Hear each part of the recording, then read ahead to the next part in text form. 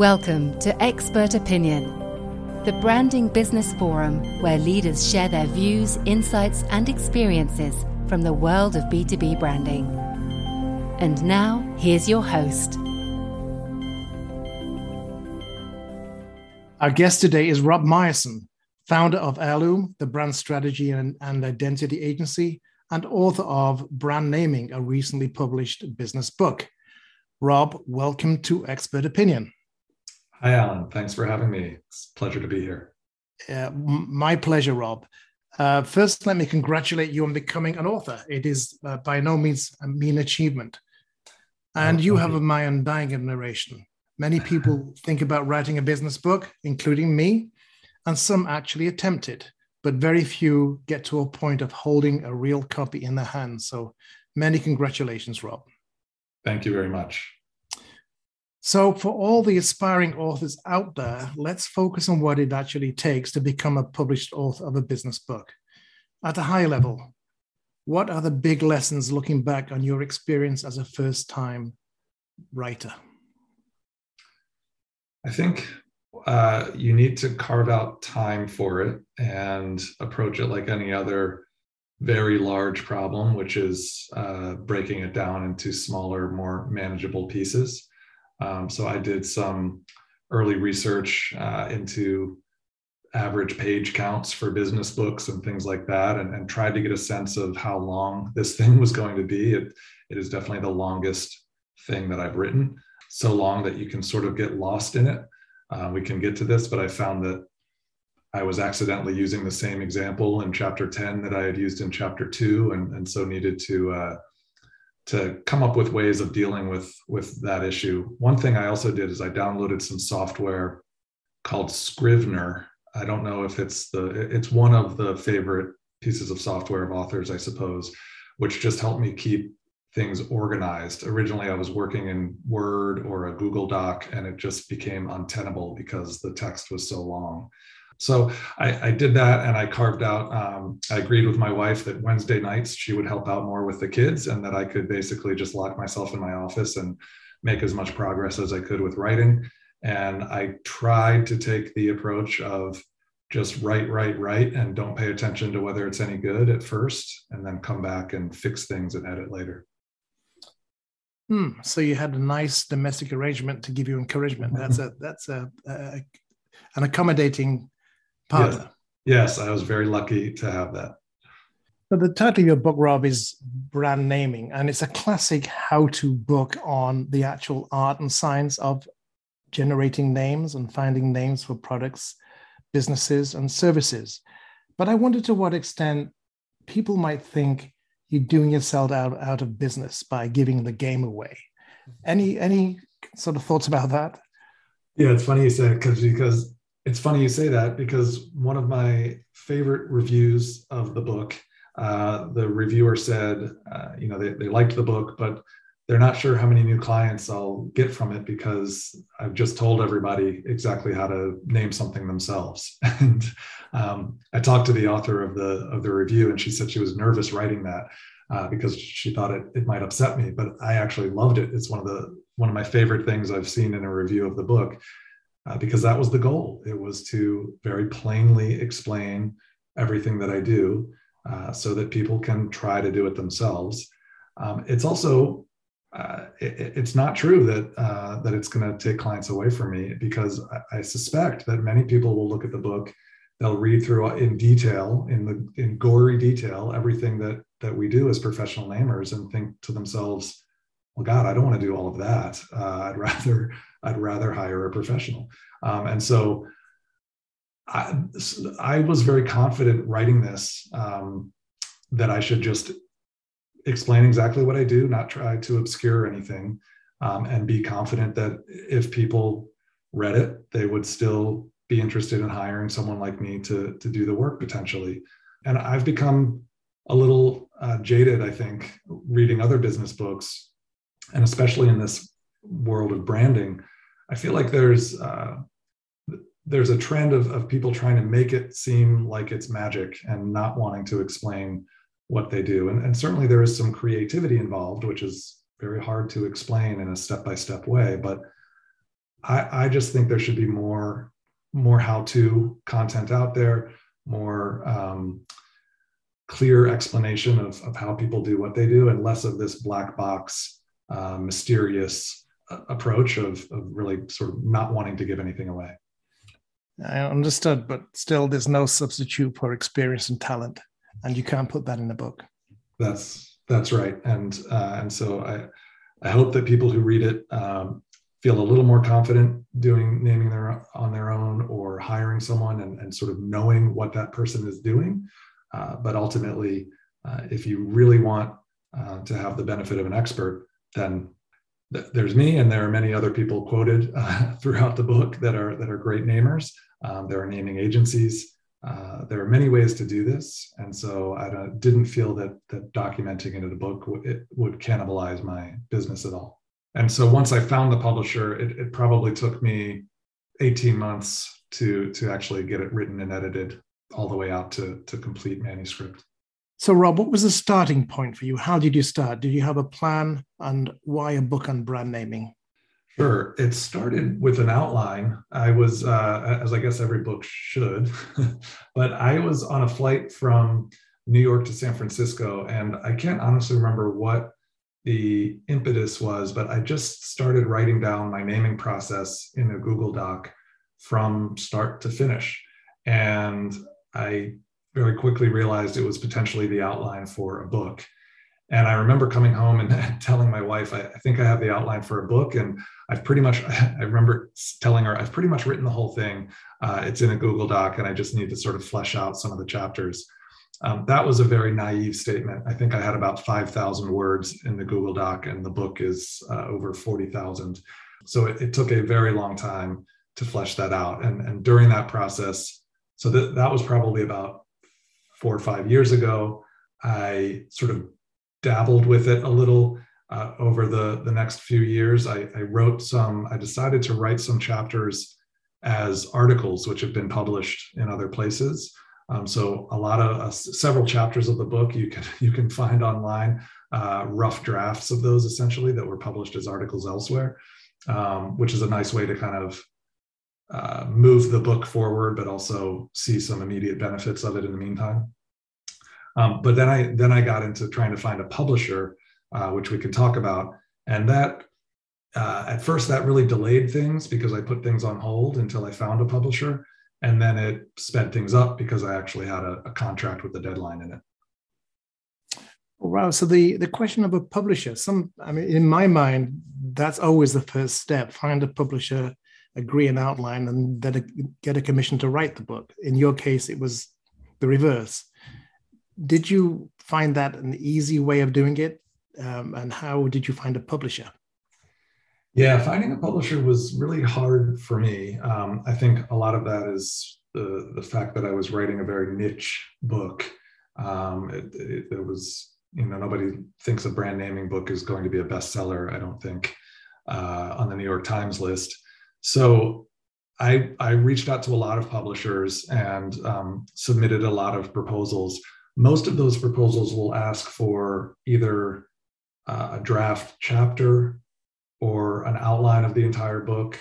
It doesn't have, you don't have to stick to it, but at least what you think the outline of the whole book will be, or both. And so I needed to have that. And so I'm glad I had done that already rather than trying to sort of figure it out on the fly. But I reached out to a lot of different publishers, several of them, and it's just a mixed bag, just like anything else. It's like looking for a new job. Some people never write back. Some people write back and you get sort of a little bit of the way down through the process where maybe you're revising the proposal based on their feedback or talking to the initial person's boss, sort of getting escalated through their through various editors, but ultimately received an offer from a very small niche publisher called Business Expert Press, which specializes in pretty concise business books that are very pragmatic. They're just sort of, here's what you should actually do. There's not a lot of fluff in these books, which I find to be the most annoying thing about a lot of business books. And so it seemed like a good match for what I was trying to write. And I liked some of the different details of the proposal that they gave me to partner on this.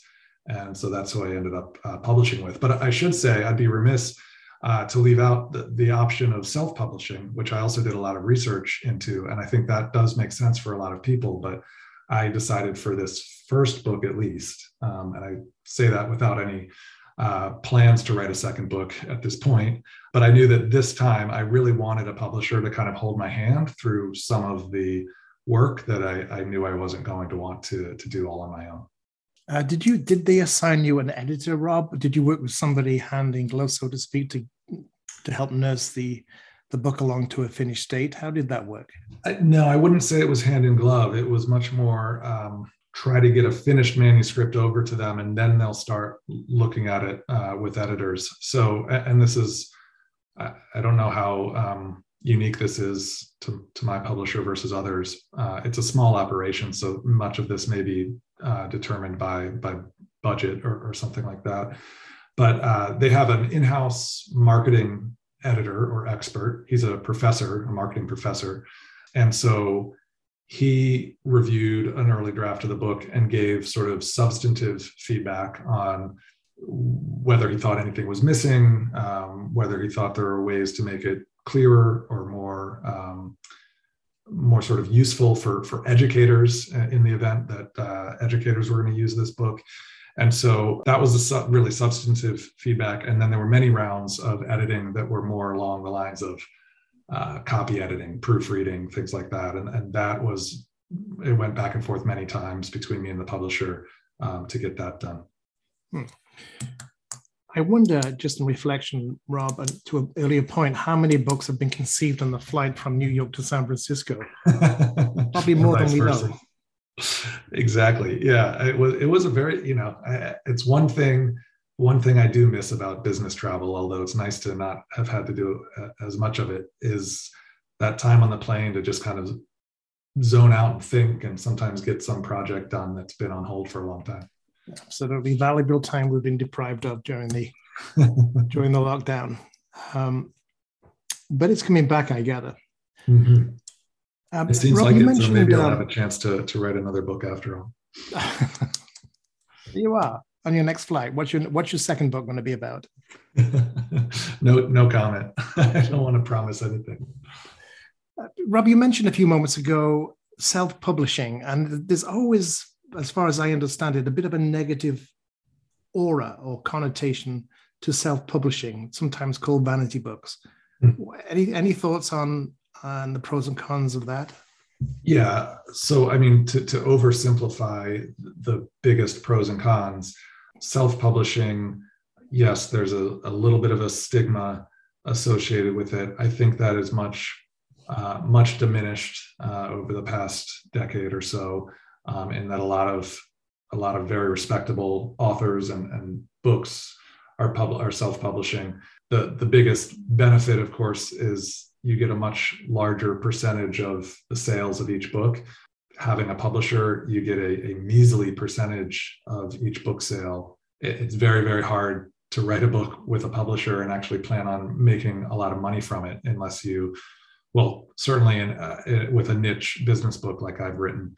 So those are kind of the pros and cons, big picture. Also, the publisher helps with some pieces that I didn't want to have to manage, creating an index, some of the copy editing, things like that, and also just the sort of printing and distribution. Of course, Amazon can do some of that for you now. There are also some what are called hybrid publishers that seem to strike a balance between self-publishing and kind of the old school publishing approach, and they're all different, and they sort of mix up those pros and cons in different ways. Maybe you get a slightly larger cut of the royalties, but you have to take on a little bit more of the promotional work yourself or something like that. So it's an interesting space right now. Again, for me, I really wanted to not have to worry about much of anything except writing the book this time. I feel like I've seen a lot of what the publisher does, and so if I were to write another book, I might self-publish with a little more confidence that I could handle some of the pieces that they took on for me.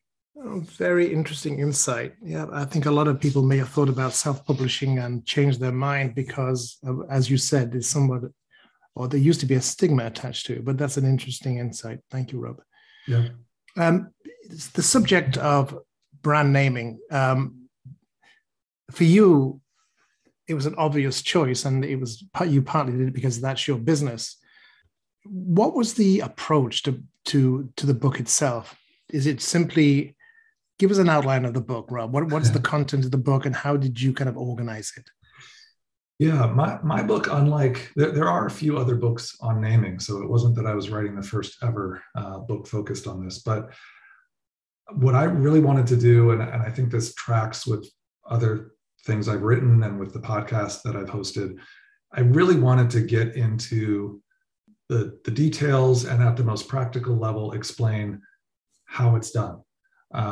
There is not a whole lot of theory or philosophy around naming. Of course, I include chapters at the beginning about what makes a good name, just explaining different types of brand names. So I sort of get that in at the front in the first 2 or 3 chapters. But then it really dives into the process, how a naming project is run by professional namers from the beginning to the end. Every step that's taken with details on how to do it yourself, or even sometimes when you should consider outsourcing it to somebody else and what that looks like. And I also give examples throughout. So I devised a hypothetical naming brief, at least very loosely, that I could then give examples to make sure that it was clear when I said, here's what I would do next in the process. I could then give examples that would hopefully make it easier to understand. And that was something that I had not seen done in other naming books, of which there are only 1 or 2 anyway. And I also just felt like it's something that I wished I had been able to access 15 years ago when I started doing naming projects. And so to an earlier question that I think I left unanswered, that was sort of the reason for writing the book. It's just something I wish I had, and something that I couldn't really understand why nobody had bothered to write it down yet. It just seemed like such an obvious thing to document, and such a helpful thing to have documented. Very interesting, Rob. Thank you. Just as out of interest, what kind of reaction have you had?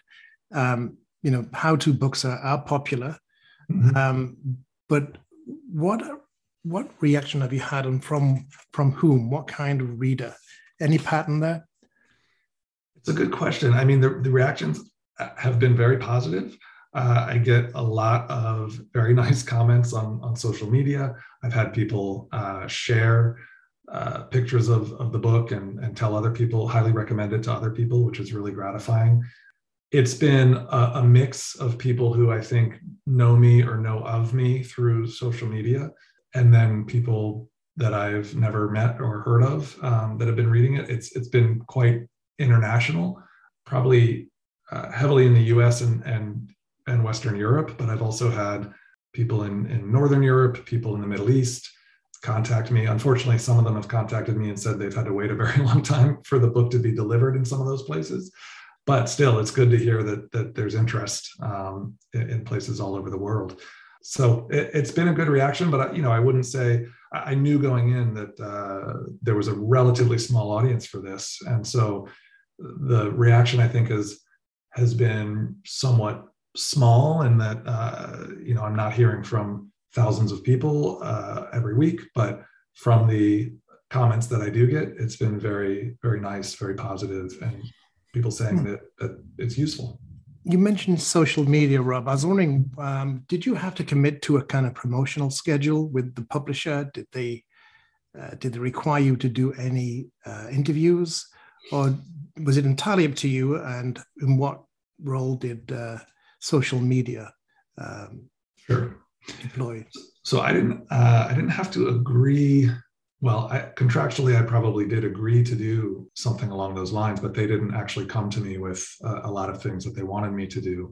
I did, in all of these proposals to different publishers, almost to a one, I think they ask you to provide some details about how you plan to promote it, or how you might be capable of promoting it. And so I did provide in all of those book proposals how many Twitter followers I have and things like that.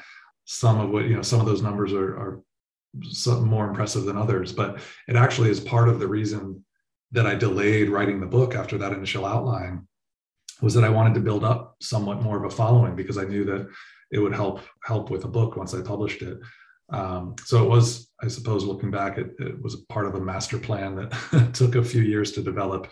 But no, a lot of the promotion was, I really spearheaded it. The publisher is doing a lot of promotion amongst business schools, reaching out to different schools, different professors with business, with marketing programs, and trying to get the book onto the syllabus. But that's a lengthy process. I did a lot on my own and with a publicist that I hired, actually, to try to get articles written and interviews on podcasts and things like that.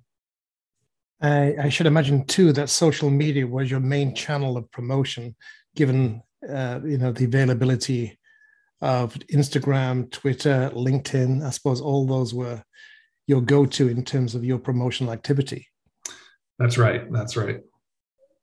Rob, let's move on to the actual chore, as you may think of it, as writing the manuscript. You wrote the outline on the flight from New York to San Francisco, but what was involved in actually finishing the manuscript? Did you have a daily discipline? Did you plan to write so many words a day? Stephen King always goes for 2,000 words a day. But he's a novelist. I assume you still had to have a routine, though. Right. What was your routine? I did, and I could send you the document I created. I printed out and stuck to the wall next to my desk a schedule. So I listed, because I had the outline, I could list every chapter and even break some of those chapters down into sub components. The outline did change a little bit, which I think is natural. I think once I got towards the end, I realized, I think I need to add a couple of things. But for each of those pieces, I had little check boxes next to them of kind of how much progress I had made, whether I'd written an initial draft, whether I'd gone through and tried to edit it, take a first pass at edits. And I also had a sort of target total word count. And so even though I knew this was unrealistic, I just divided through by the number of chapters and the number of weeks or nights that I had. And so I had goals, quantitative goals of how many words to write, and would try not to stop until I'd hit those goals. And so I went through it like that, and that helped me quite a bit get through the first draft and my own first pass of edits. And so once all of that was done, I started talking. I showed it to a couple of confidants, including you, and asked for some feedback and made a lot of changes based on that. And all of that was done before I even shared the manuscript with the publisher. You mentioned edits and drafts. How much rewriting took place, Rob?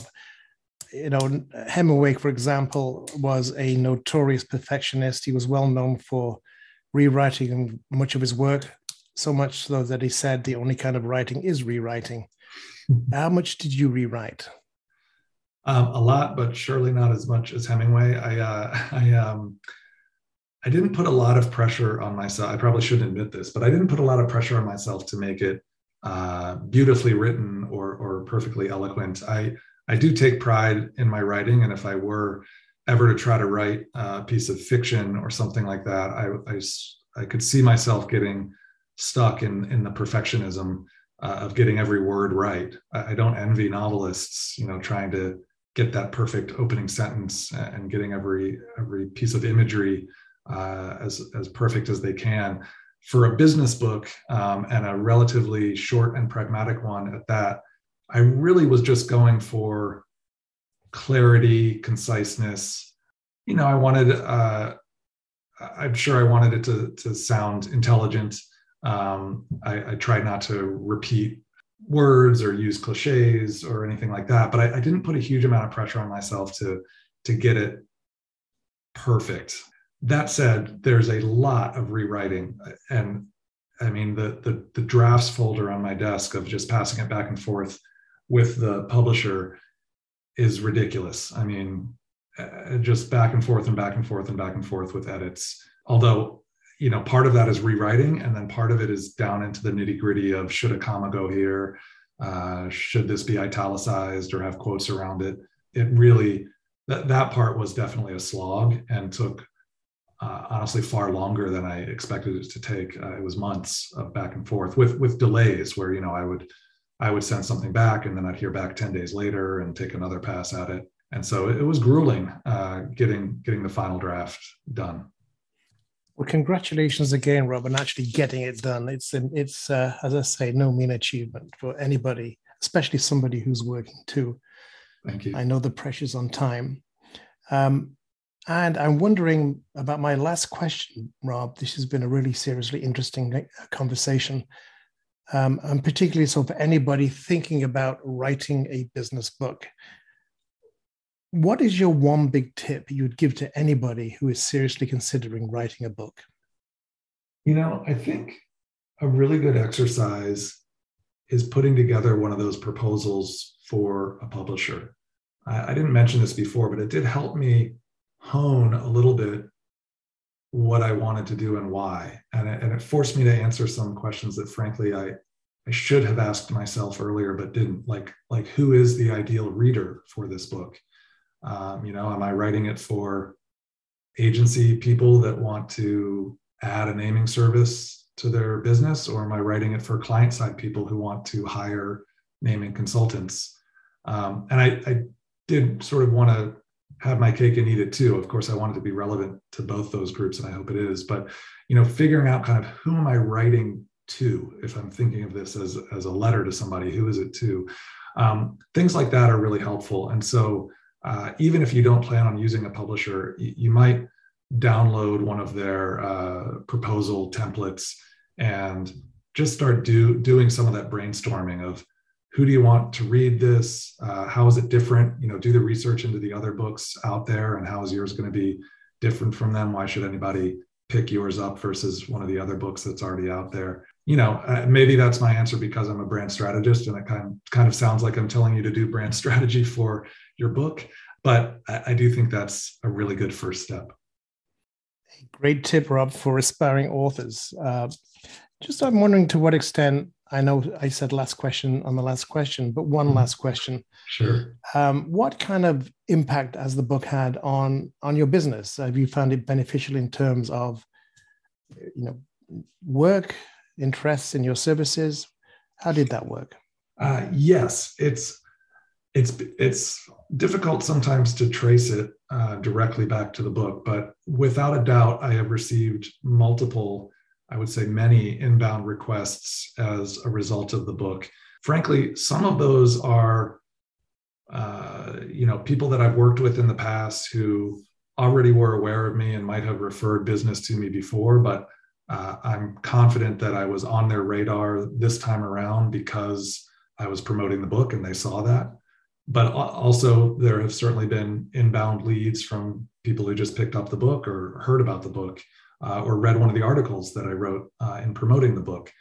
Some of those are not really qualified leads. They're people just saying, hey, can you name my startup, and thinking that it will be ridiculously inexpensive. But some of those are real business leads. And then I would also say it's opened up some really interesting opportunities. The part that's really been fun is it's connected me with some other authors. I'm in talks with some of them to partner on projects, whether that's another book or it's opened up some teaching opportunities. I've taught for Level C, Marty Neumeyer's branding series of branding classes. And so those kinds of opportunities have been really fun.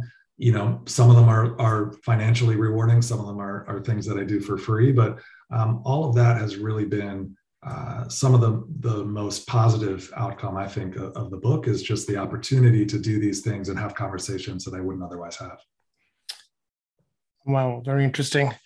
Rob, we're running out of time. I just want to thank you again and congratulate you again. I've read the book. It is an excellent book. I highly recommend it. The name of the book is Brand Naming, published by Business Expert Press. This is Alan Brew signing off from another edition of Expert Opinion.